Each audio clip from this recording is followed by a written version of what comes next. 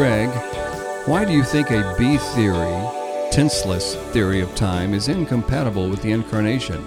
I know you think events like Christ's crucifixion are not really done or over with on a B theory understanding of time. But my thinking is, why must God be bound to the same way we perceive time, and so as to relate to the world in that same way? Can God relate to the world via some X theory of time, or B theory tenseless time perhaps, while we as finite beings still perceive the world under an A theory or a tensed view of time? Bill, we've talked a lot about A and B theory of time. Yes. Now, for those who aren't familiar with the terminology, let's just make it clear.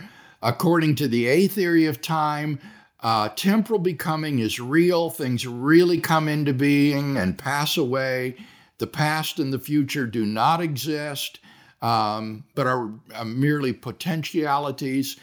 Whereas on the B theory, past, present, and future are all equally real, and temporal becoming is just an illusion of human consciousness. And what I claim is that the tenseless theory of time is incompatible not with Christ's incarnation, but really with his crucifixion and resurrection.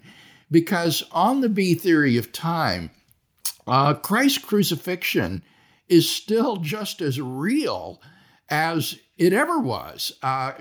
Christ is there on the cross in AD 33. And his resurrection is just the resurrection of a later stage of the four-dimensional space-time entity that is Christ. So it really evacuates, I think, the victory of the resurrection, and it means that the evil of the crucifixion is like a permanent stain in space-time that is never really expunged or done away with. Now, he says maybe you can have some other theory of time, some X theory of time. Fine, if he's got that, let's hear it, enunciate it. But the point remains, I think, that the B theory or tenseless theory of time does seem to have these consequences, which I think are theologically unacceptable. Hello, Dr. Craig. The following are two time-related questions that I've had on my mind recently. One, is the nature of time necessarily immutable, or could the nature of time change in some fundamental way at the return of Christ? And then number two, if you're interested in possibly sharing, did your 13 years of studying God's relation to time influence your personal and/or professional time management practices? Well, in response to the first question, the nature of anything is immutable. If something changes in its nature, then it undergoes an essential change and so ceases to exist. So his first question is, could the time that we live in and experience be replaced by a different sort of time in the new heavens and the new earth after the return of Christ? And I do think that's certainly possible. We may have no idea of what time would be like in the new heavens and the new earth, but I see no reason at all to think that it couldn't be different in some way. Now, as for the second very practical question, I have to say, no, my study of divine eternity and time didn't do anything to influence my time management practices other than demand that I be extremely efficient in my study and writing so as to get through this monumental research project. I think that the philosophical term for that time management system, Bill, is Jan. At least to a big extent, and we all know that. Clarence in the United States, he says, "Thank you, Dr. Craig. Thank you for your hard work to bless and equip the church. I frequent your podcast often and have enjoyed listening to your work over the years. My question is concerning the second premise in the Kalam cosmological argument. The premise, the universe began to exist. In defense of this premise, you have argued greatly. I have one objection to your defense. You have said that it is impossible for the universe to consist of an infinite number of past events, because if it did, we would never be able to arrive at the present moment. However, isn't it possible that we never do arrive at the present moment. It seems to me like the present moment is infinitely fleeting. The moment it becomes the present, it simultaneously becomes the past as the precipice of time pierces on. Is it possible that the present moment is not a metric of dividing infinity? Is it possible that the future extends into the infinite potential, and because of that infinite potential, we never arrive at a static state or a present moment? Thank you. I hope to learn more from you about the nature of time and infinity.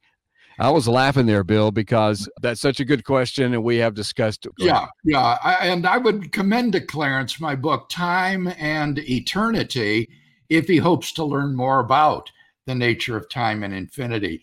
Now, I certainly think that we do not arrive at a static state, so that's a red herring. And I would agree that the present moment is not a metric concept. It doesn't have a measure. But we can easily solve that by being more specific, by talking about the present minute or the present year or the present session of Congress. And certainly those things do become present. The present minute has obviously arrived because I am existing right now at this present minute and experiencing it. And so I think that you cannot evade the argument by saying that the present never arrives. Okay. This is a similar question. Hello, Dr. Craig. I'm a young Christian with an interest in apologetics. Thank you for all your work. You mentioned that traversing an infinity and ending at a point, presumably the current day, is absurd. However, many Thomists object. They respond that if one selects any event in the past, the succession of events between that event and the present is finite. Even if it were on an infinite number line, the succession between any particular past point and the present is still finite. Hence, the idea of traveling an infinite seems removed along with the absurdity.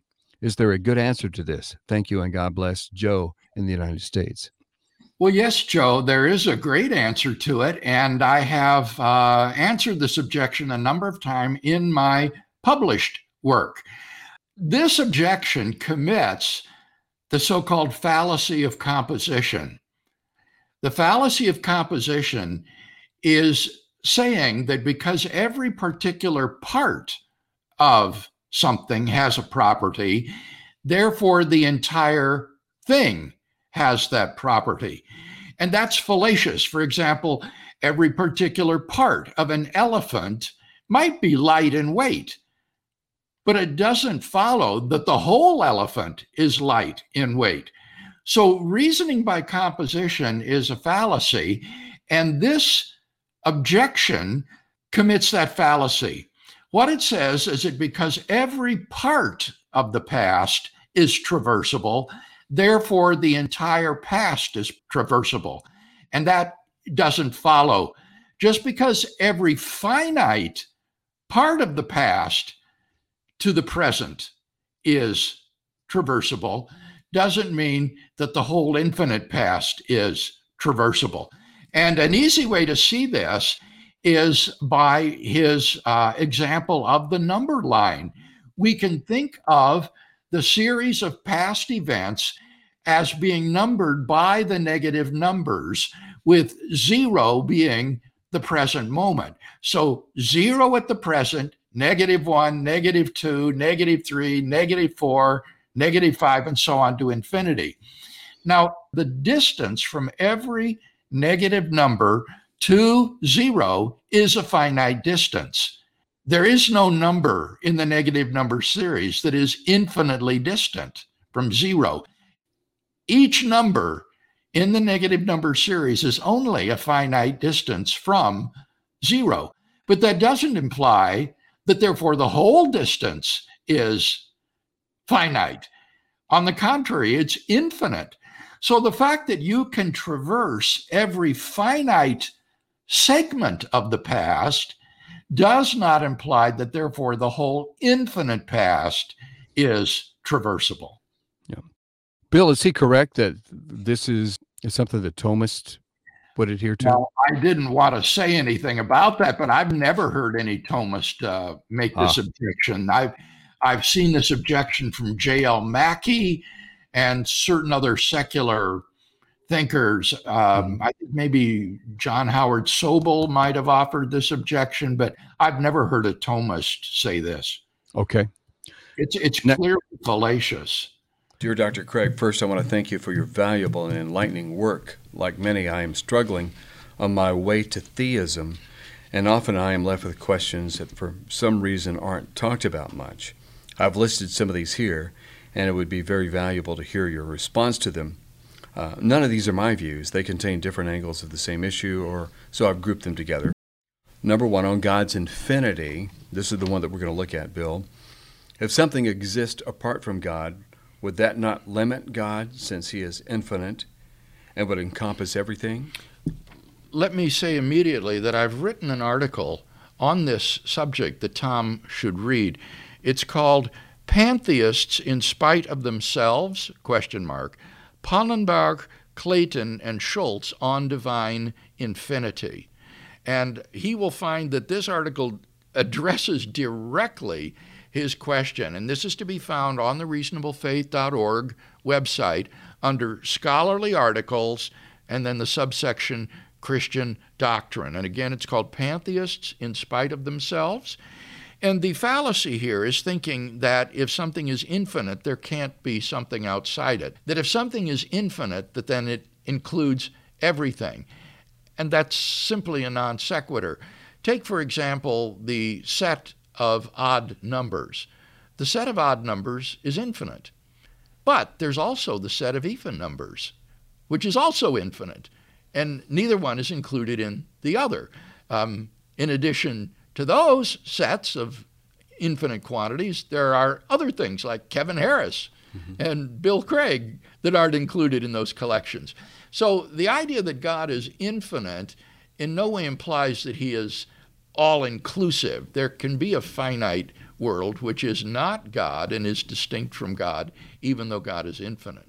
He continues, if God resides in a domain beyond the finite, outside of time, this is a limit and he cannot be infinite. I don't see that as a limit to God's infinity, that he should exist timelessly. Again, he's thinking that the infinite can't have limits, and that's clearly wrong. Think again of the series of natural numbers. It has a limit. It begins with 0. It has one end. By contrast, the series of negative numbers has a limit. It has an end with -1. So it's simply incorrect to think that something that is infinite is limitless in the sense that it's all-inclusive. Okay, so that answers his next question. So how can God be infinite when he doesn't include everything, also the finite? If the finite is part of God, something it must be if he is infinite, then God, too, is finite. And I would not say that the finite is part of God. In fact, that's the burden of this article that I just referred to suggest that Pollenberg, Schultz, and Clayton do seem to commit themselves to a kind of pantheism whereby the finite would be included in God because they think God must include everything and be all-inclusive. But in answer to his question, how can God be infinite if he doesn't include everything? He can be infinite in the sense that he is eternal in his being, that he is omnipotent, that he is omniscient, he knows everything, that he is omnipresent, he's everywhere present. None of those properties exclude the existence of finite reality, which is non-divine. He said, when God created the finite, he must logically have become finite because of the existence of this. Because there are finite beings and infinite beings seems contradictory. Yes, and that is not correct, as the illustrations I've given show. The equivocation here that's going on the part of these thinkers is equating the word infinite with all-inclusive. Mm-hmm. And that is a false equivalent. It's odd that these sorts of arguments should have developed at the same time that Cantor's work on transfinite arithmetic and infinite set theory would make the concept of the infinite in mathematics very clear and understandable, and would show quite the contrary, that the infinite can have limits, that you can have an infinite collection that is not all-inclusive, that there's no contradiction between the infinite and the finite. In fact, in transfinite arithmetic, you can do addition with infinite quantities and finite numbers. For example, aleph null is the lowest transfinite cardinal number. It is the number of elements in the set of natural numbers. And you can ask questions like, what is aleph null plus 1? What is aleph null plus 2? What is aleph null plus 3? And those are perfectly intelligible arithmetical operations in which you add the finite to the infinite. The infinite is not all-inclusive. So what is he getting at here, Bill? He says, however, if the finite is a part of God and he really is infinite, then the finite is also infinite. Yeah, I liked his earlier expression that if the finite is part of God, then God is finite. It's hard to know what he's saying here. God's infinite being couldn't interact with anything else. Yeah. Because there would be nothing that he is not. Yes, see, that's the idea here, is this equation of everything. infinitude with being everything there is, or being all-inclusive, and that is a false equation. And he just sums it up by saying, if there is an interaction between the infinite God and our finite world, how can God then be infinite? And he can be infinite in possessing these superlative properties that I just described: absolute moral perfection, omnipotence, omniscience, eternality, omnipresence, aseity, metaphysical necessity. These are the attributes that go to make up the infinity of God's being. Okay. I hope that helps, Tom. He says he's on his way to theism. Yes, we wish him well.